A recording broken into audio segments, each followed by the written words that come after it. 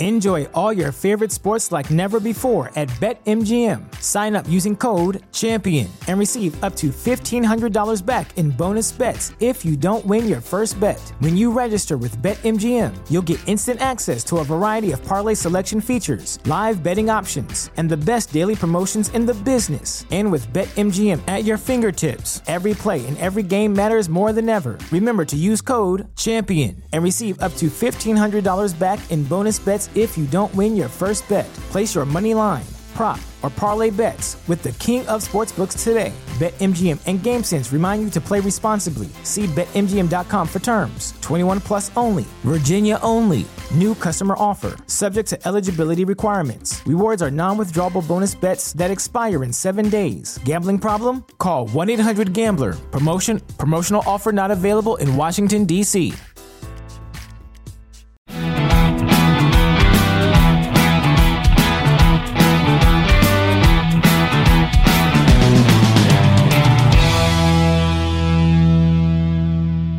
Hello and welcome to the Wolves Fancast. It's Andy Gillard here. Hope everyone's well out there. I am sat here to discuss the post-mortem of the loss to Burnley. I'm with Hoops. Hello. I'm with Dan. Hello, everyone. And I'm with Jordan. Hello all. So, Jordan, were you trying to change your intro now? Didn't Dan kind of reference on the group chat? Yeah. Is it usually an evening all? Yeah, evening all. So I've said hello all now because, we've got worldwide listeners and, if anyone wants to tune in after watching that, then, I want to, be diverse and we're a worldwide organisation. So yeah. There we go. Imagine if that is like someone's introduction to Wolverhampton Wanderers, having sat through that steamer of a match. Jeez. So we'll start like we normally do. We'll start at the beginning. We lined up with a 5-3-2 sort of without a recognisable striker. What were your initial thoughts, George? Were you impressed? Did you think we needed something? I openly said that I think that playing against Burnley without a recognised striker was criminal, especially a lad who hasn't done anything wrong against Villa or Chelsea. We've paid a good, whether that's real money, FOSA money, whatever it is, we paid a big fee for him. Jimenez is out. We've got to persist with him and play him. So I was shocked that he didn't play. But I also get the viewpoint of we were trying something a bit different and maybe being intricate around Tarkowski and me, who are obviously big, strong central defenders that you might want to play on the ball, play on the floor, and, play through them rather than play around them. Quickly saw that Otasowie ended up playing as a target man, which is bollocks in terms of, he played 45 minutes against Chelsea, arguably man of the match. He's a central midfield enforcer. And we just say, go on, go up there. And we started lumping balls to him, which is not his game at all. So I felt unfair on that. And, like I say, pre-game, thought he got it slightly wrong. Evidently watching that 90 minutes, he got it horribly wrong. Absolutely. Dan, thoughts on the lack of Silva starting? I think one of the most frustrating things with being on a podcast is we all have to speak with hindsight. We all said, I think the majority of us said before the game that we had to go 5 at the back just to deal with their aerial and bombardment that was always going to come. But we struggled with that. And like I said, when you ain't got a focal point up front, I know he's only a kid, but like what Jordan said, he's done all right in the 2 games against Villa and Chelsea. I mean, his short cameo tonight, he did more than what Otasowie did, where he was crowbarred into a position where he's not comfortable in. I think that was evident from the off, really. He put himself a bed, but he looked gangly and very ineffective for me tonight. I saw hindsight, but he massively got that lineup wrong tonight. The other alteration in the team was Ait Nouri came in for Marcel. Hoops, is that a move you would have gone, trying to use our attacking fullbacks, or would you have wanted to keep it a bit sturdier down the left, knowing that you've got someone like Dwight McNeil coming up against you?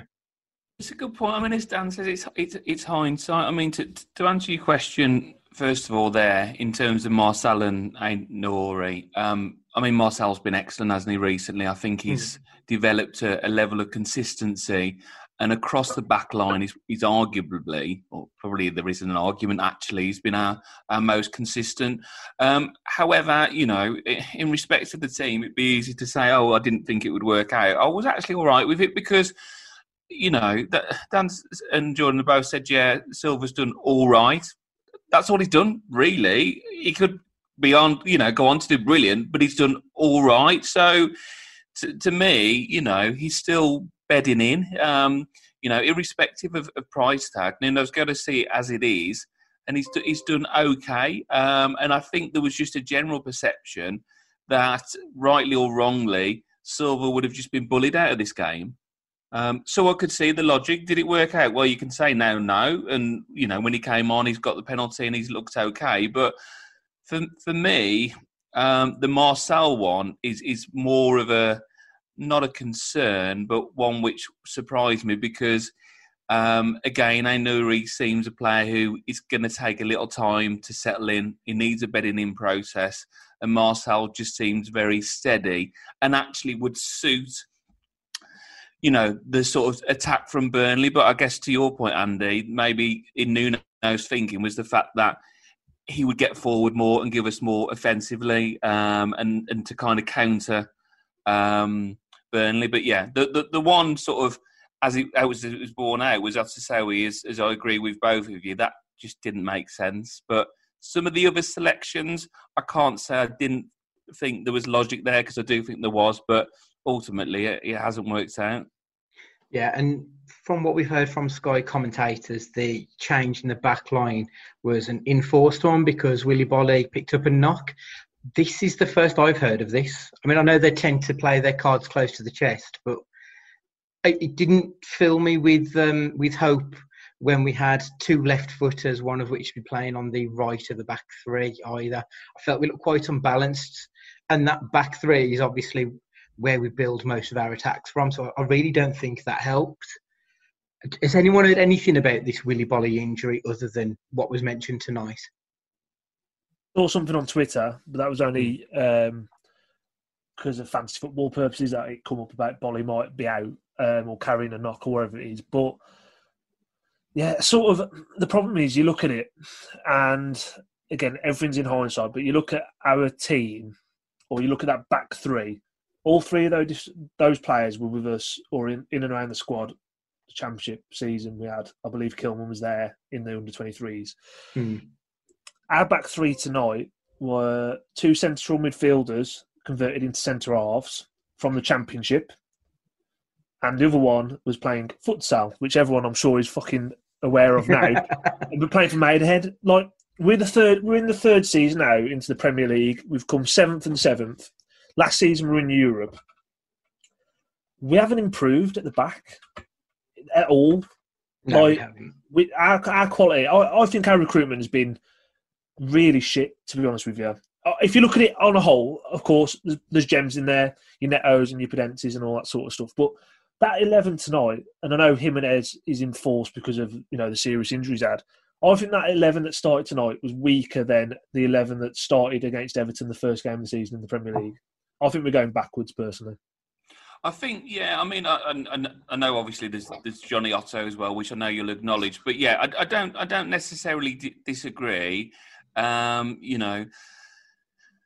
Semedo, Aït-Nouri or Marcel, but I guess more to your point of your centre halves, really. I mean, Saïss for me, as well, I don't really expect a side, as you're saying, to be in the third season of the Premier League to still have Saïss, with it close to the team. No disrespect to the guy, but, is at the level that we need to stay at, I think retaining someone like Saïss, as fantastic as he's been, you would think that, we could have recruited better for that type of replacement. So, yeah. So the lineup, just for comparisons, the lineup against Everton on the first game of the season 2 years ago: Patricio, Bennett, Boly, Cody, Doherty, Neves, Johnny, Moutinho, Jimenez, Costa and Jota. So realistically, we've lost Jota and Costa and Doherty from the team. I know obviously we've got a few enforced changes, as you mentioned, but realistically, we don't look massively stronger now that we're 2.5 years on from that team. I think that's quite a good call, to be honest, George. Yeah, I just think, like I say, we've got Podence right, Neto right. They're obviously mainstays in the team this season, really. But, I don't see it. I think that, again, it's all chalk and cheese when you're comparing people who are injured and all that sort of stuff. I think Semedo's getting a bit of unfair criticism on the whole. And whatever you think of Doherty, as of now, in December, Semedo's not worth £22 million more than Doherty. Whatever you think of Doherty. No. So, in that sort of sense, monetary-wise, financially wise, we're weaker. Johnny, for me, is our best defender. I've said it, to the cows come home. And I'm not being funny. I'd rather have Ryan Bennett playing over Max Kilman on the right-hand side of a back three. Very limited, but that sort of game tonight, and again, I can't believe I'm saying I want Ryan Bennett back in this Wolves team moving forward, but you know what I mean, though? It's sort of, he'd have done a better job tonight than a Kilman or a Sace because he's better in the air and more robust as a defender. So, yeah, for me, recruitment's massive, and I know we mentioned it before the podcast started, or Dan did. We've got to get it right in January because I think we're sleepwalking into trouble, basically. And again, we're not going down, but I just think we're going backwards. And that trajectory will depend on who we buy in January and how we move forward from this. Absolutely. So obviously the other issue is at the front end of the pitch. Let's be honest, we've never really been prolific as long as we've been in the Premier League. Most of our goals came from the triumvirate of Doherty, Jota and Jimenez last season. I mean, we've lost all three of those either through enforced changes or because we've sold them. There's no one else in that team who's got much of a pedigree of goal scoring. So how do you solve a problem like that? I mean, Dan, what do you think? How are we going to solve this problem of scoring goals? Who do you look to? Good question, isn't it?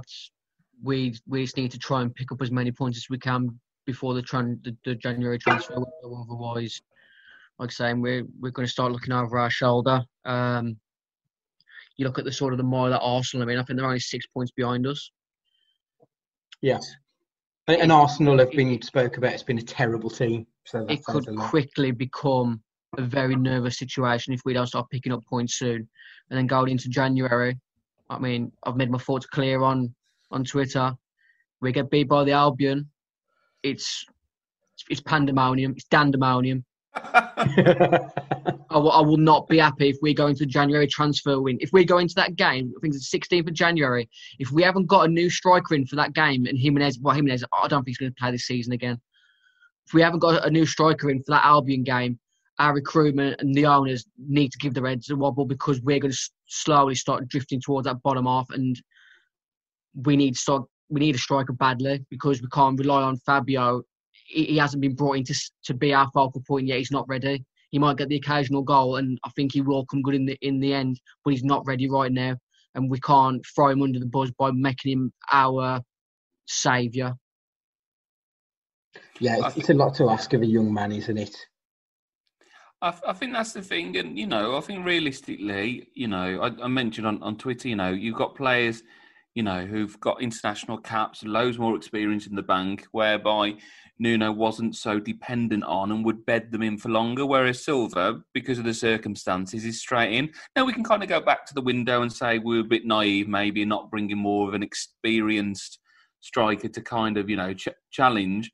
And I think that is a little bit of naivety, but I mean, God, he's got to know at the end of the day, if he hasn't started Silva today, and I really hope it kicks on and this goal gives him a bit of confidence. But the reality, I can build an argument for him not starting against Burnley, but irrespective of that, if you're not starting Silva, then that tells me, he's not ready, and he's not ready in Nuno's eyes. So we've got to get a striker. I mean, when Podence and Neto are on fire, it's great, but particularly with a game against sort of Burnley where you just want someone to hold the ball and dictate play and keep possession, we've got to get that striker. So, you know, and arguably on tonight's performance, you know, this this is a good case for, you know, at least another centre half as well. Yeah, absolutely. What about an extra midfielder? Because I don't know about you guys, I thought Ruben Neves was absolutely dog shit tonight. One of his worst performances in a Wolves shirt. I don't think he completed half of his passes when I was watching. Every ball just seemed to fall to a Burnley player. Do we need some midfield reinforcements as well? What are we thinking? It almost needs a reset or a. We just need to add to the team, but not just add to the team for vanity. Add to the starting 11 because it's very samey. And I think that watching Neves tonight, he sort of played to the tune of Burnley's tempo. He was trying to play. Everything seemed rushed. He was trying to rush it. Everything was like forward. Usually he'd recycle possession, they'd take the time of it, then they'd launch, you know, the crossfield pass, switch the play, dictate it. It just seemed to be, I don't know what he was doing tonight. Like you say, it was a very, I want to say it was an alien performance, but actually he's been so hot, more so cold recently that it's not, don't get me wrong, tonight was probably the worst he's played, but he has had a few bad performances in recent times. So, for me, it's alarming. There's a lot of things that are alarming throughout the whole team. Touch on back on your point there about where the goals are coming from and stuff. Like Neto and Podence are more creators than goal scorers, and I don't think they'll both of them. I don't think will get over 8 league goals this season. I do think they're more creators. And when you add to the mix then as well of, you know, no Jimenez, Fabio not being potentially ready, and then Adama Traore, that's, I know he's come off the bench tonight, but that's 20 games now, 20 league games now, no goal, no assist. It's just not good enough. Oof, you know what I mean? This is a player who, you know, you watched him tonight, he was just going down alleys again, wasn't he? Like, just no end product. But again, to stick up for Traore, his game is getting to the byline and whipping a cross in. He ain't got anyone to aim for there, really. So I do feel sorry for him in that extent tonight, but yeah, it's sort of, it's just alarming for me. I just don't know. I don't see where goals are coming from, and victories. You know, where even victories are coming from. I know we beat Chelsea last game, but it wasn't smash or grab or anything like that. But it was reverting back to that counter-attacking style. As soon as the team invites us on, we're lost, completely lost. Well, thinking about the Chelsea game, that's one of only 2 games, I think, if I'm correct, where we've bettered our result from last season. So the majority of the games that we've had this season, we've either kept it the same or we've actually dropped points. So I think against Villa, we beat them last season. Obviously, we've lost this one. West Ham, Man City, Leicester, Southampton away. Those are all matches that we either won or drew, and this season we've picked up fewer points. So even though we've been saying that we're in the best position, or we've got the best points total for this stage of the season, in real terms, like against the teams that we've already played, we aren't really. And even in the games that we have been winning, I would argue that for long periods of those games, we have looked less than convincing. Yeah, but I see what you're saying, but I don't know if you can necessarily use that as a measuring stick because, you know, you pick up the points as and when, you know, as a direct comparison. You know, there's a lot of factors, you know, involved in that. As everybody listening tonight would be disappointed, you know. Yeah, Neves was awful today, but he looked like he was back to his best against Chelsea. And football and football fans, we are going to have short memories, aren't we? And sometimes things can paper over the cracks. But you know, if we take today's game, you know, half an hour in, we look decent. Get that first goal, it's different. We need changes. I'm not overly worried. But I think it would be naive as a fan, and certainly naive, you know, as a manager, to think that we don't need reinforcements. And I'm comfortable he's going to bring people in because he's tweaking. And you know, we talk about this transitional season, and it's just going to piss people off hearing it because, to Jordan's point, we can be transitional, but surely we should be progressive as well. You know, we should be looking to improve and advance. So, you know, transition, okay, but let's not just write off the season on the basis that we're transitioning because these players should be looking to evolve and the squad should be looking to evolve as well.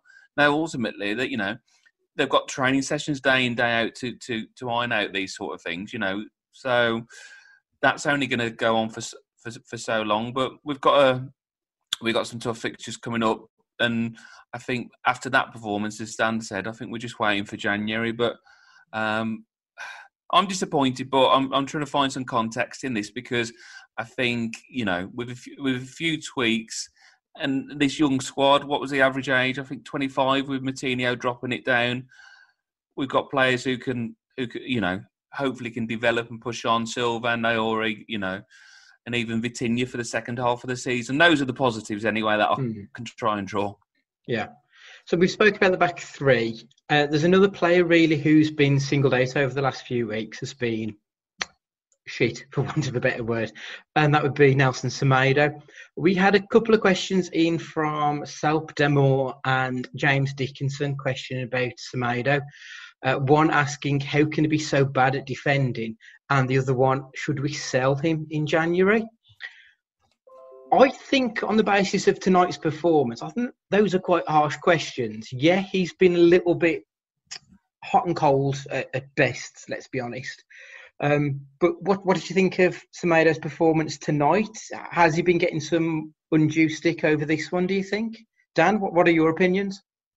I think he's had an overwhelming amount of flack that maybe he hasn't deserved, but I think his transfer fee has caused the majority of that flack. I think when you see a club like ours, I mean, he's our record signing now, isn't he? Or he will become if we ain't going to flip him reach the levels of like 37 million, because we're going to get injured with him at right back, aren't we?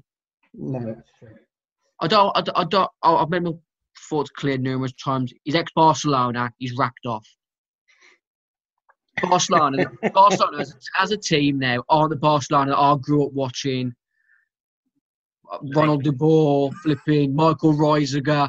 The list goes on of elite right backs that Barcelona have had. Sergi. I can't. There's that many. I've forgot them all. But 37 million. He needs to be better. Some of the fundamental mistakes he makes as a fullback is mind-boggling. I'm 5'3" and I've played right back. You do not allow yourself to get under the ball for headers. The amount of time that he does, it is ridiculously poor. I understand he might have looked good going forward for Barcelona, but if you can't defend as your first step, you're not useless going forward. So what you're saying is, fuck him off in January. Let's get Doherty back. I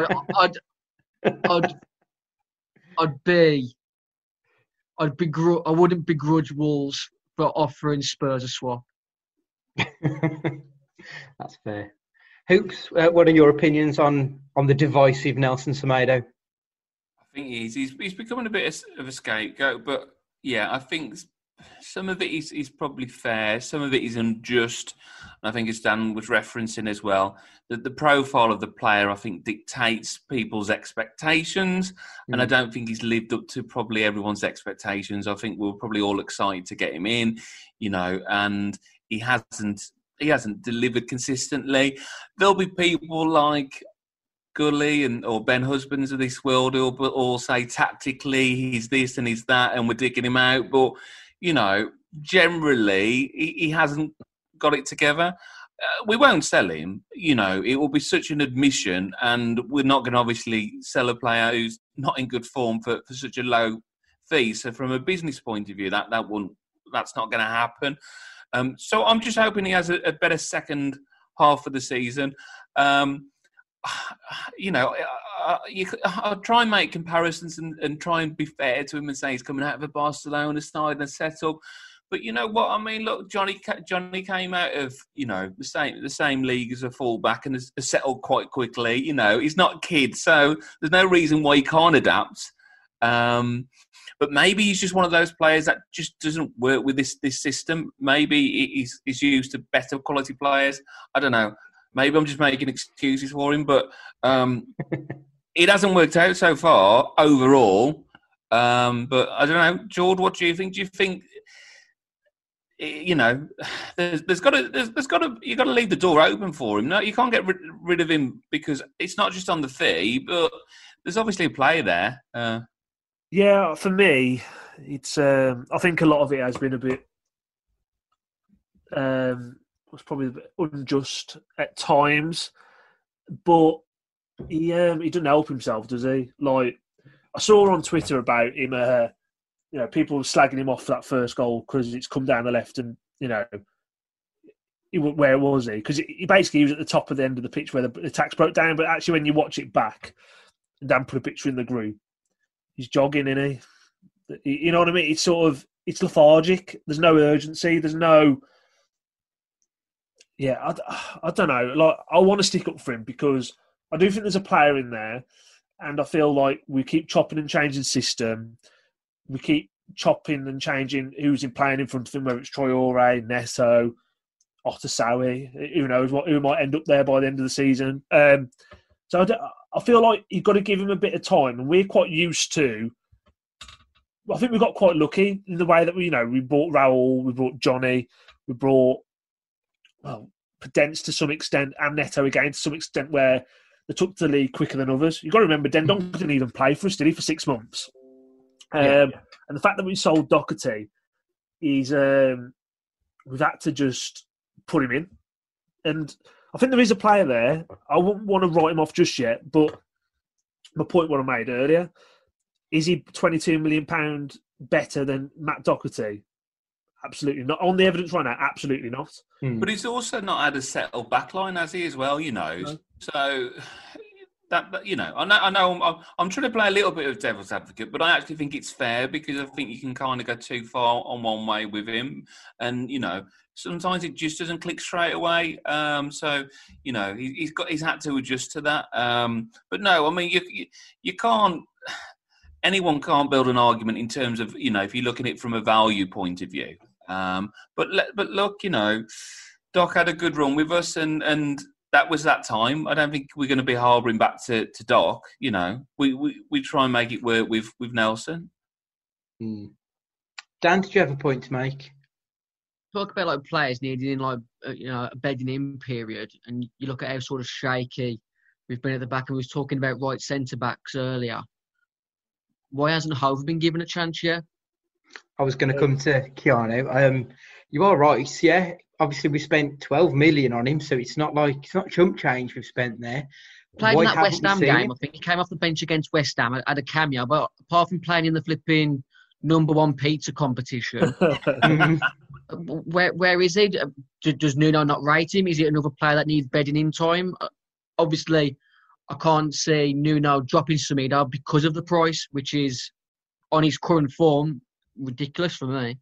I think it's more of that. I think it's more of a price tag thing, and I don't want to say he's got his favourites, but it's he's a record fee. He's come from Barcelona. He's Portuguese. There's so many factors as to why Nuno would drop him. I think that might be in the back of his head, but ultimately, put it like this: if Johnny was fit, Johnny would be playing right wing back right now, wouldn't he? And Marcel would be playing left, even if Johnny was remotely fit. I still want to give him a bit of time. I don't want to write him off yet, but it's got to change quick, hasn't it? Because even from Doherty, from a defensive point of view, say what you want about him. He was very much, as it proved by moving to Spurs, he was very much a system player. He suited our system, playing 5 at the back.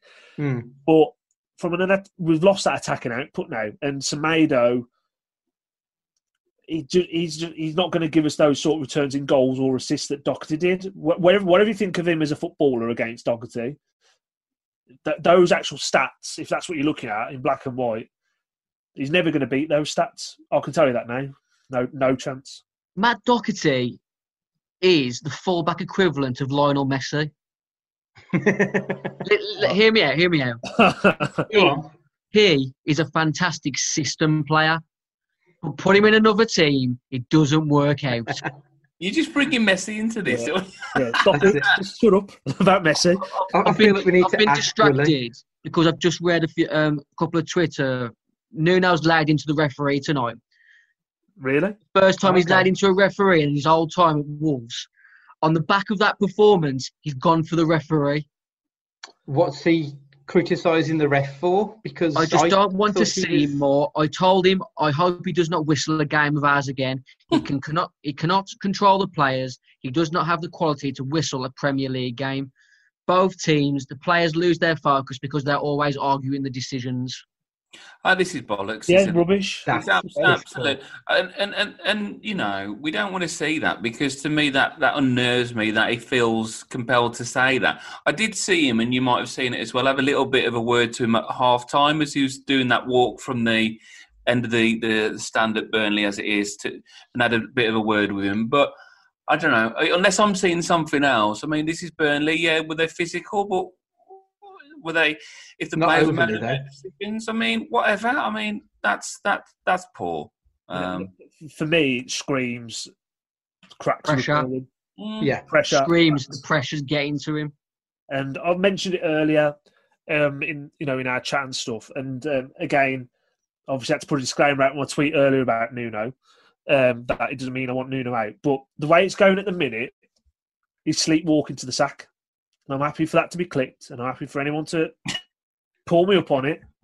But Foden have been ruthless. So if we come outside if we come outside the top 10 with this current squad we've got, the investment he's had, Foden's not going to accept that.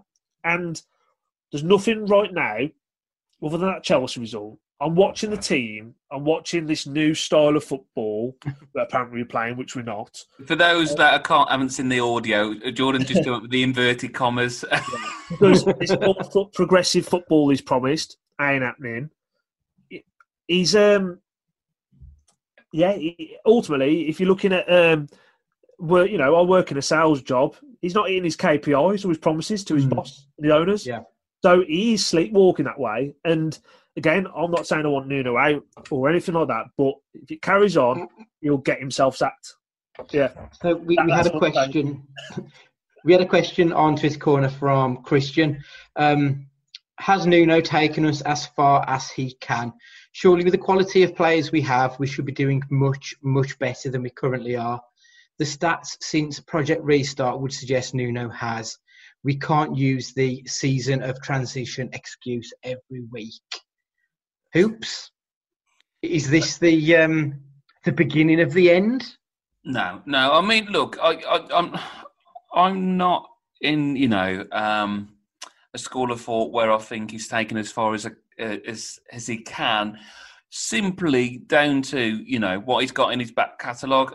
And what I mean by this, because I don't think you should be born too much on sentiment just because it's been great in the past. Suddenly, he's exempt from criticism. The point I guess I'm trying to make here is there has been dips in form in Nuno's time with us, and to this point, he's managed to reverse the trend, and he's managed to book the trend. So at this stage, no, but I'm not naive to think that he's not immune from criticism, as he should deservedly be getting and not giving it out to referees. He should be looking a little bit more insular, and I hope he is. So, no, to answer your question, in my opinion, no.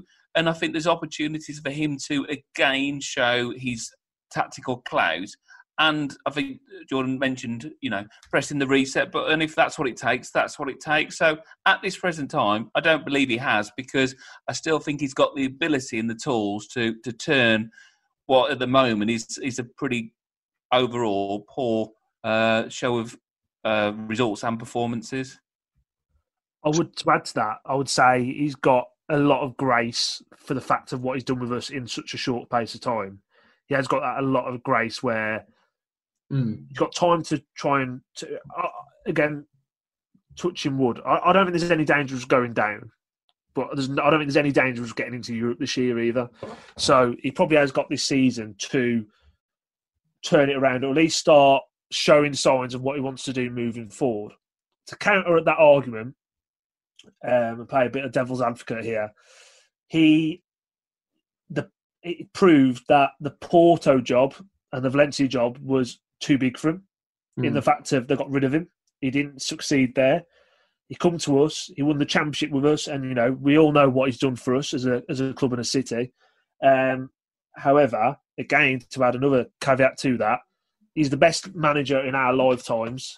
100%, probably everyone on this podcast or anyone listening. but he's also done that with 100 times the resources of any other manager that we've had.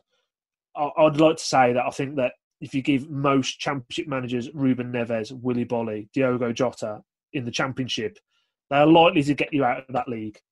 What he's done after that, you can't argue with that, getting a set back-to-back 7th position places.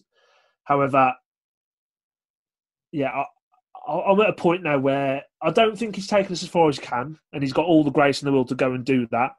I'm just sceptical as to whether he can do it, in my opinion. Yeah. Dan, are you Nuno out? Where are you standing on this one? It's a very tough line of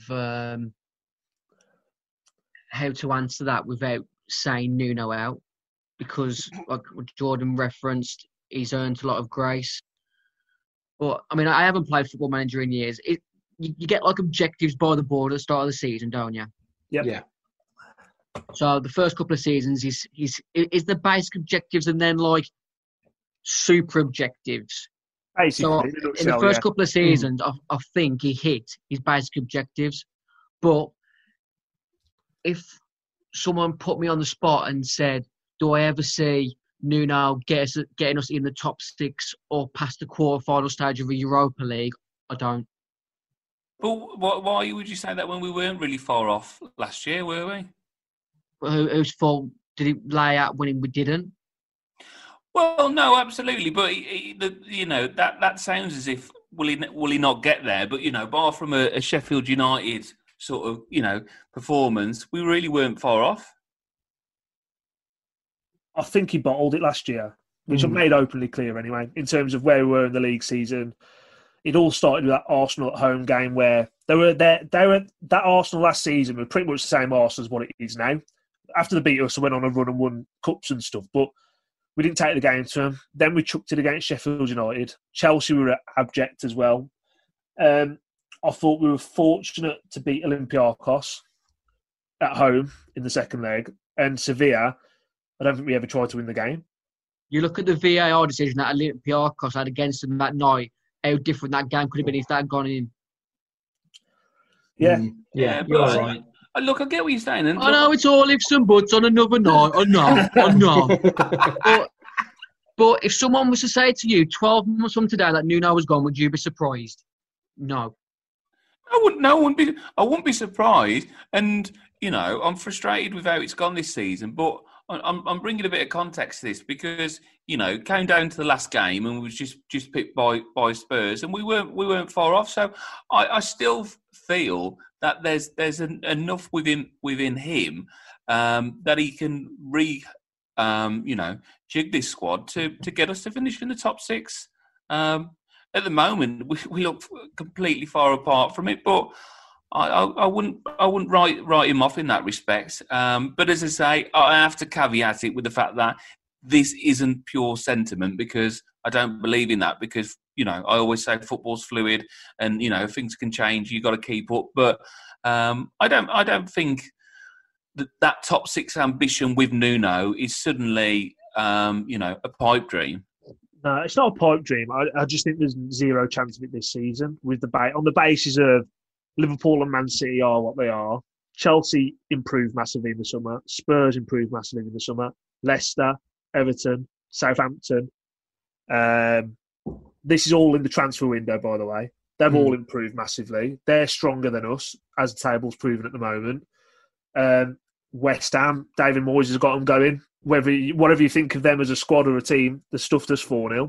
And that's what I mean. Sort of, it just feels like we are starting to go backwards. And like I say, I think Nuno's got all the grace and will in the world to ultimately walk out of the job when he wants to. However, I think that the rate it's going, I think that Fosun might get rid of Nuno before Nuno walks out on Wolves. That's fair, to be honest. We spoke obviously at great length about what a shit show it's been tonight. The one bright spot even. Fabio finally got off the 0 goals. I thought he did well to win the penalty, and then I thought it was a hell of a finish on the penalty. Obviously, it was just a small cameo, but what are your thoughts on that one good thing that happened. 303 goals behind Bully now.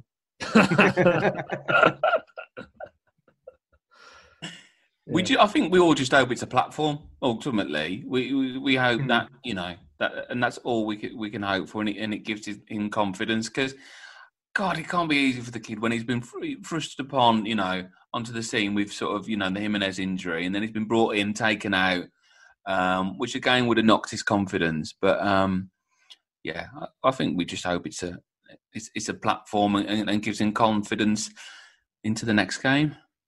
One thing I'd say on it is cojones, because he, I thought when he come on, he did everything right again, pretty much. I thought he was pretty faultless when he come on. He did well. He manufactured winning the penalty himself. He dusted himself off. And as an 18-year-old lad, he could have quite easily shied away and give it to the ball to Moutinho or Neto or someone else. And he grabbed the ball. I'm having it, and he put it away nicely. And I think that shows the sort of the level of play we've got there, the confidence. He's definitely confident, and I think that he's just got to grow into that body. And I think we've got a serious player on our hands here. It's just, you've got to give him time. We've got to let him embed, and we'll see the best of Fabio Silva in a couple of years' time. Whether he's still at the club or not, or whether Mendes moves him on and his monopoly merry-go-round, who knows? But I'd like to see him stay for the long haul, and I think there's a real talent there. I don't know if it ain't the right saying, really. He's not been thrown under the bus, but we're asking so much of this kid. I think someone mentioned him before the game. We were talking about Sam Vokes, how good he was for us when we got promoted.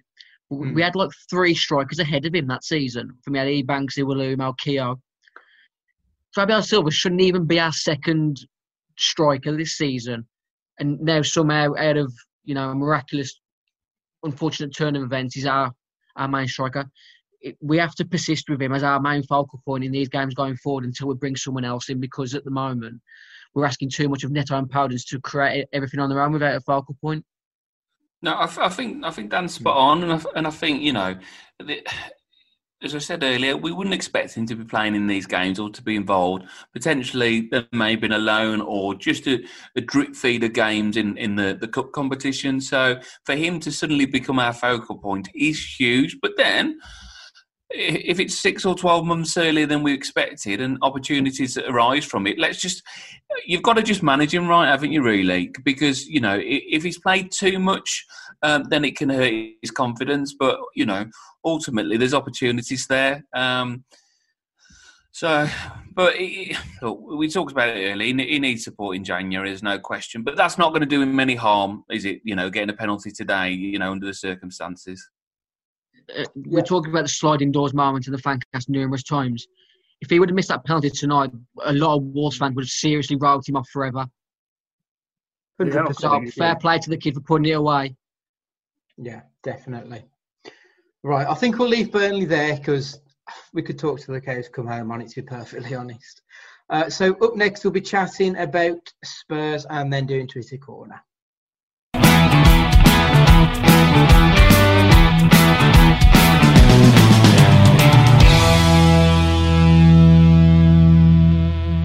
Hi everyone, Matt from Wolves Fancast here. If you're anything like me, time is of the essence these days. How am I meant to take training with my wonder kids on the managerial football simulation game that I'm not allowed to mention for legal reasons if I'm too busy worrying about my online media presence? Well, that's where our friends at pixelyetimedia.com come in. They're not just web designers, they're a creative agency that cover all of your design needs, from websites, brochures and signage to marketing, logo design and branding. So go check them out at pixelyetimedia.com. They'll get you set up quicker than Adama Traore running at a terrified left back. Speaking of which, who's got my baby oil? Welcome back. So, obviously we've got to get the small matter of Christmas Day out of the way, and then we're taking on the mighty Tottenham Hotspurs. After a very good start to the season, I'm not saying the wheels have come off, but they haven't won in their last 3 games. So, Dan, tell me about Spurs. What do we need to be wary of? I think everyone who plays fantasy Premier League knows Son and Kane, keep them quiet, and we can win this game. But it's a massive task to keep one of them quiet, never mind both of them. Tough game. We could easily get a result, but it's going to be a tough game. Well, we blew hot and cold against Spurs last season. Obviously, at home, we managed to somehow contrive to lose a game that really we should have been winning. And in the away game, we had an excellent result. Was it 3-1 in the finish, I think? 3-2. 3-2 was it? Sorry, yeah. So it's a team that we know quite well, and it's a team we know we can beat and that we can lose to. George, what are you thinking about the big game? It's almost like Obi-Wan, isn't it? And Anakin Skywalker. It's like you got Mourinho with all his pragmatism, and you got Nuno with all his pragmatism. And what is going to happen in this game, in my opinion, is Mourinho's just going to sit back and play as Spurs have been doing all season, and he's the master at it. And I think he's great. I love him. I watched the documentary, love his ethos, shithousing, all that sort of stuff. I actually quite admire Mourinho for what he's done. Spurs are going to invite us on we're going to be able to play. We're going to play in front of them, like we've done against Burnley, but they've got a lot more quality going forward than what Burnley have. And you saw what Burnley have done to us tonight. So we need to be careful, basically, of that threat of Son and Kane on the break, because I've got no doubt we'll probably end up with more of the ball. We'll probably be playing, look a bit pretty in front of them. But when they counter, they can really, really hurt you. So we need to be careful. I think it's a winnable game, but it's all about what you do. It's more so stopping Kane and Son rather than anything else. They don't scare me in the slightest, other than them two. Hoops, are you a fan of Mourinho? I do. I like Mourinho. I think like many of us, like Jordan referenced, I've watched the documentary and I do like him. And I've liked him since he sort of burst into the scene. But look, the way I look at this Spurs game, I think knowing that they're on a bit of a bad run of form, I was kind of hoping we'd get a good win tonight and then it would be less pressure for the Spurs game. But to flip that now, what a great opportunity to reverse the trend. As Andy referenced there in the introduction to Spurs, it's a team we know well. It's a team Nuno knows well. So, look, this is a big opportunity against a big side. And just as disappointed as we were prior to Chelsea, look, let's go and take on another, side in the capital, a high-profile side, and let's go and do the job. And nothing would surprise any of us listening here if we go and do a job, against Spurs, because it's just maybe that's just what this season's going to be like this year. So we're more than capable, absolutely. Who else do we need to be looking out for? Obviously, they spent a bit of money in the summer bringing in Vinicius. Is that how we pronounce it? The young striker. So I think they've got some capable backup there as well as obviously your two main men. I quite like the look of that Højbjerg as well. He's just like a proper old school shithouse, but I quite like him. Is there anyone else in the teams that you like the look of? Is that Irish fullback they've got? I think. Yeah.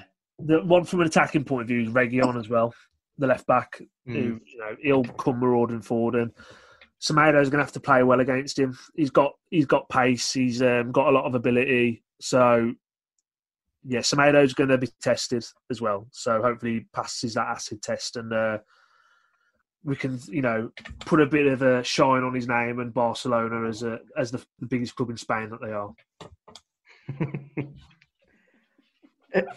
Dan looks unimpressed at that comment. I'm buffering. Are you buffering like in terms of the computer, or are you kind of buffering in terms of like your mental capacity, the stupidity of the comment I've just heard? Yeah. Have you seen how hairy his arms are? Yeah. Look at him. There you go. Sorry. Yeah, but I think Jordan's trying to balance it with the hair on our face, really, that hair, because it's a pretty hairy podcast, this is, isn't it? Yeah. It kind of we look like the hairy bikers, actually, across here, I think. Plenty of beards cameo, anyway. So how would you line up against Spurs? Obviously, Nuno's been tinkering between 5-3-2, 3-4-3, 4-3-3, 4-2-3-1, Christmas tree, all these different bollocks. How are you going to line up? What's the best way to nullify Spurs' attack? Because for me, they do have several outlets. Like you say, you've got the quite a strong left side, which is going to be up against Semedo. Do you want to leave Semedo exposed going up 2 against 1 with Son and Reguilon, or do you put Traore on as well and try and at least occupy their players? What formation would you be going for? Hoops, what are you thinking? Maybe 1-9-1. No, I don't know. I think all I want to see is a reaction. In terms of formation and tactically, I'm not too sure. I just hope that we kind of don't pay them too much of a compliment and play to our strengths. In terms of how I see us personnel-wise, I would be surprised if he changes formation at the back. But personnel, I think I would expect to see some changes. Marcel coming in, for example, and I don't know. Do you think? What do you think? Do you think he's going to go Fabio on the basis of this game? Because was the Otasoe sort of selection and where he was purely based on the fact that Burnley had those lumps as centre half to occupy? So that's got to be a different approach against Spurs, as Jordan says, from a side that are kind of a little bit like Wolves were in their peak in terms of retaining possession and kind of happy to sit off. So I would like to see Fabio given a run. I've got to be honest. I don't see the point in him just getting 5 and 10 minutes here and there. It's not really going to help his progression. I know it's throwing him in at the deep end, but I think as a player, they do get that sink or swim moment, and this could very well be his. Plus, you're playing against Spurs, who they're players that they are good on the ground. They can play, so why not run at them and test them? I think personally. Dan, what do you think about Silva? Are you starting him? Are you benching him and keeping him for later on in the game, or what do you think? It's a tough one purely because they're good. Tottenham are going forward, but it's obviously it's all hindsight again. We should be trying to make the most out of our players instead of trying to stifle another team by negating ourselves. I thought 4-2-3-1 for me, but then you are leaving yourself open to be attacked against Son, Kane, Bergwijn, Dombele. But I still think we've got players in our front line to outscore a lot of teams. It's a tough one at the moment because defensively, I don't think we're that great, but I think we can score goals if we've got Neto, Podence, Adama, and Fabio on that field. It's a tough one. I don't envy Nuno at the moment, but I think it goes back to how poor our summer recruitment was. We ain't got a lot to play with. Jordan, thoughts? I think Nuno's either, after blaming the refs after today, I think he's a breakdown away from being Mike Bassett. He's either going to call up Benson and Edges, or he's just going to tell Tim Spears in the press conference he's going to play 4-4-2. I don't know. Is the answer? It's and I know that doesn't make for good pod listening. I don't know, and I don't know what Nuno's going to do. I don't think Nuno knows what he's going to do. Like that's been we've had such a almost, let's call it like a skeleton, a mantra. Like you've always been able to pick the 1 to 11 week in, week out before even it's announced or you see it on Sky Sports. At the minute, I ain't got a fucking clue who's playing, what position we're playing, if we're going to play counter-attacking or on the front foot. Like, I don't know. Who knows? And like, I'd like to see us. I always think we're a better team on the front foot going forward. But Dan's hit the nail on the head at the minute. Like, I don't want to play 4 at the back. If that means playing Cody and Sace centre halves, or I don't feel like we've got the players to play that system. I almost feel like we need to be. I think the squad of players we've bought have been naturally to play the 3-4-3, 3-5-2, 5-3, whatever you want to call it. And as much as I want to see all these players on the pitch, I don't think we're good enough to be that expansive. So I think you'll revert back to he's 3-4-3 or 3-5-2. Yeah, I think he's probably going to go to basics. I do expect to have at least 3 at the back, to be perfectly honest, as well. Just because you need to try and stifle that front line. I think it makes sense to try and stop them. So, score predictions. I think this is quite a tough one myself because I really could see it going either way. So I'm going to sit on the fence and say 1-1. Hoops, what do you call him? I was going to go 1-1. I was just thinking at this point in time, kind of just a confident and a more improved draw would do me. So yeah, I'd also go. Well, just to vary it slightly, I'll go to. No, I don't think there'll be a lot of goals in this one. I don't know. Shit, 0-0. But if it's a good 0-0, I'll take it. George, what about yourself? I think for the first time ever on here, I'm going to predict a defeat. I just can't. I've got no confidence in this at the minute, and that's a real shame. I think we'll lose 2-0. Dan, put us out of our misery. What do you reckon? I'm with Jordan here. To be honest, I'd really fear for us against this Tottenham side. I think that good going forward. Like you said, is it 3 defeats in a row they've had now? A draw against Palace, and then they've lost the last 2. So I mean, yeah, they need to get back on winning ways, don't they? 2-1 to them. You decide. I feel like we should splice Adam Price in to tell us that we're going to win 4-0, just for that little bit of levity. Right, so Twitter Corner. Our very own Kim has sent us a question. Name something more frustrating than our short corners. What the fuck was that about tonight? That was ridiculous. I know. I was just catching up on some tweets actually. What that made me laugh, and I think it was Jason Jeffries who was on. Saw us from the pack. Quick plug recently. He said, "I bet we're going to take a short penalty." Because to Kim's point, but the thing is, I'll have to try and stick up for the short corner there, but they are painful to watch. Against Burnley, you're not going to get much joy, are you? You know, ultimately by lumping it into the box. So they were trying to play around that, but irrespective of who we play, they're persevering with these short corners, but they haven't worked yet, have they? I get the idea to lay it out to Neves on the half volley shoot, but they're not working, and they are really frustrating to watch. I don't get the whole point of the short corners because either way, the ball's going in the box.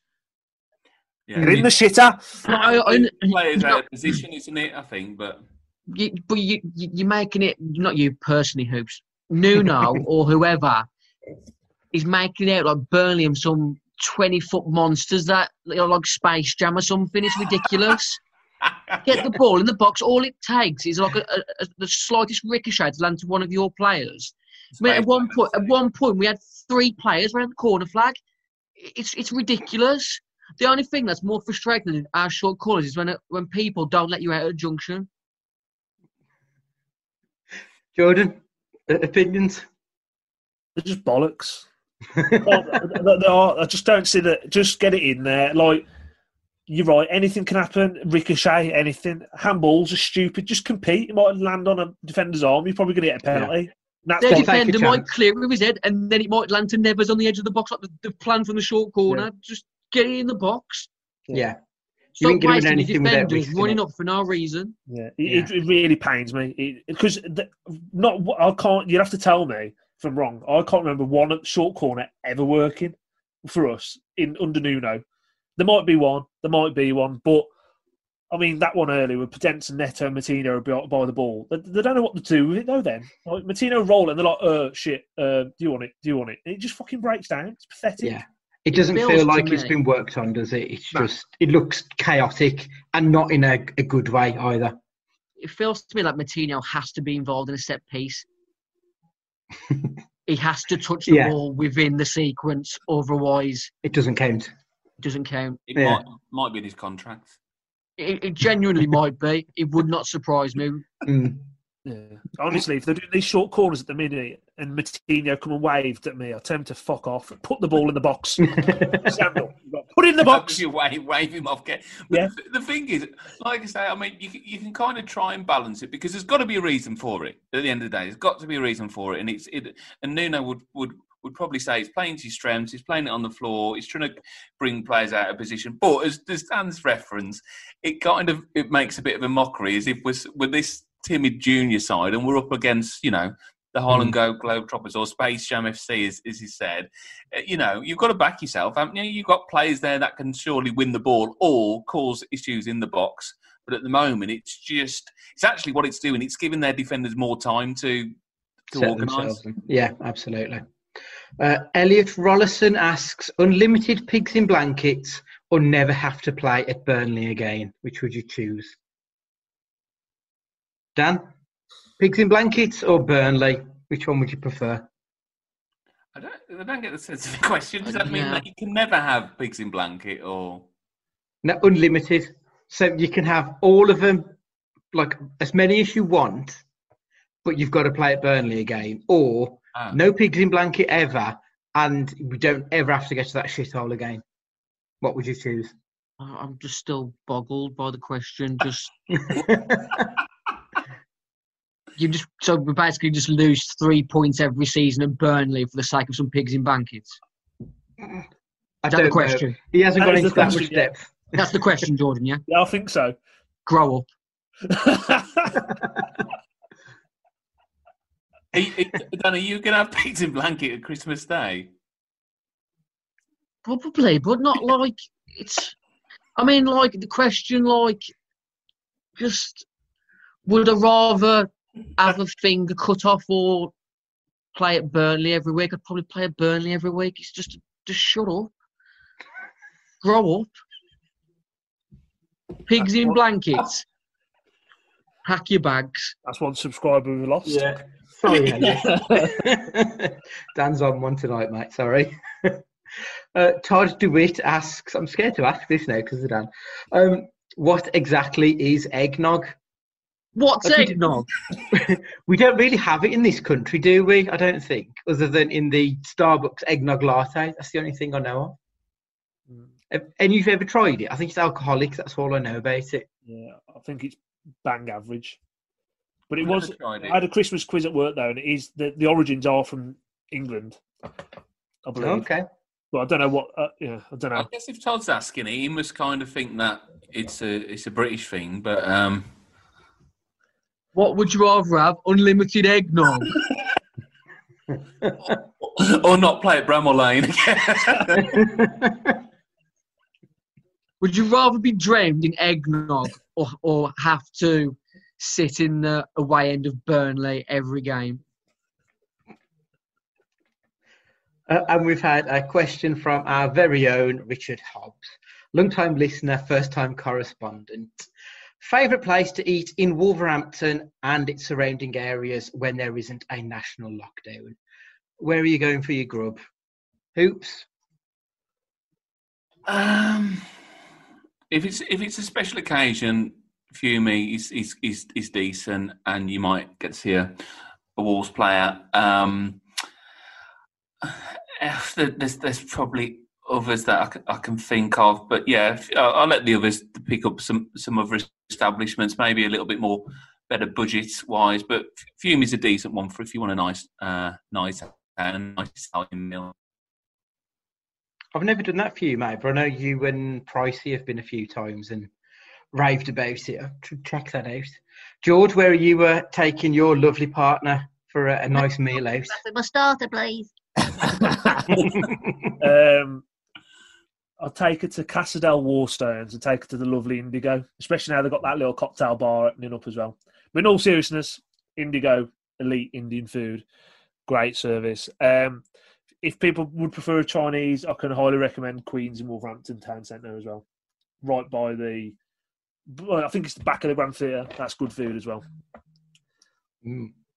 Daniel? I'm quite chainy, so I'm going to say Miller and Carter on the Pen Road, but also like Bella in Chapel Ash. Okay, fair enough. Andy, what about you? There's a place in Sedgley called Casita, a nice Italian restaurant. I haven't been there for a while, to be fair, but every time I've been, I've always had nice food, and I do quite like an Italian.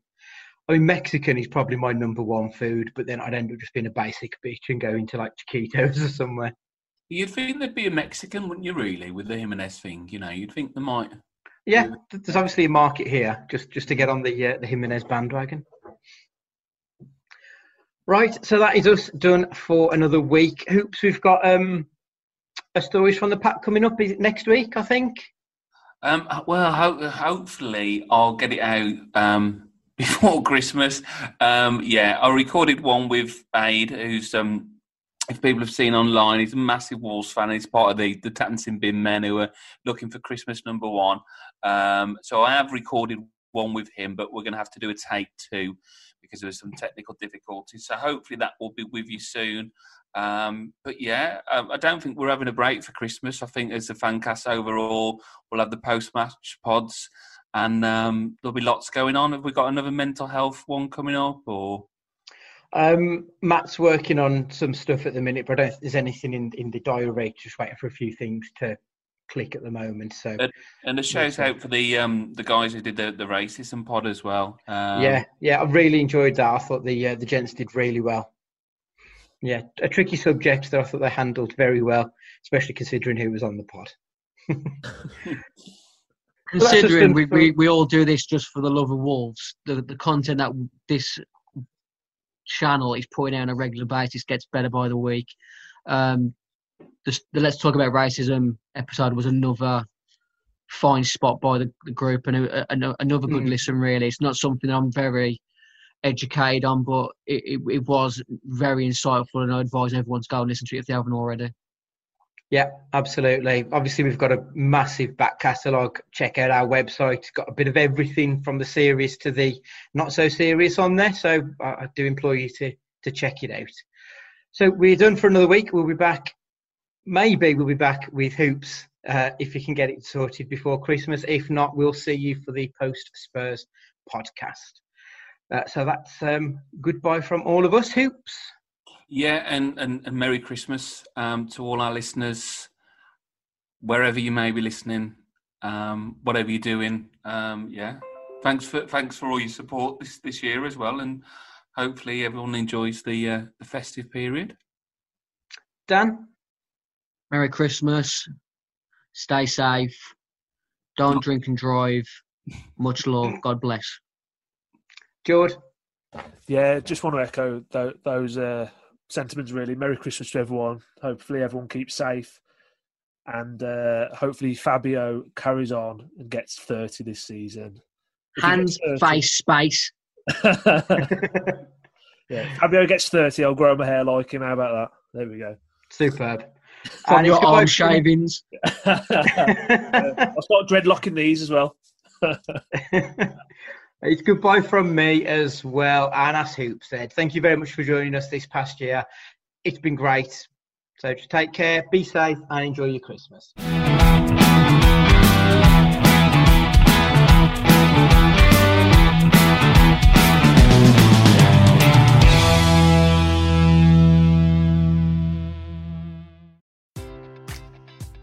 Enjoy all your favorite sports like never before at BetMGM. Sign up using code CHAMPION and receive up to $1,500 back in bonus bets if you don't win your first bet. When you register with BetMGM, you'll get instant access to a variety of parlay selection features, live betting options, and the best daily promotions in the business. And with BetMGM at your fingertips, every play and every game matters more than ever. Remember to use code CHAMPION and receive up to $1,500 back in bonus bets if you don't win your first bet. Place your money line, prop, or parlay bets with the king of sportsbooks today. BetMGM and GameSense remind you to play responsibly. See BetMGM.com for terms. 21 plus only. Virginia only. New customer offer. Subject to eligibility requirements. Rewards are non-withdrawable bonus bets that expire in 7 days. Gambling problem? Call 1-800-GAMBLER. Promotional offer not available in Washington, D.C.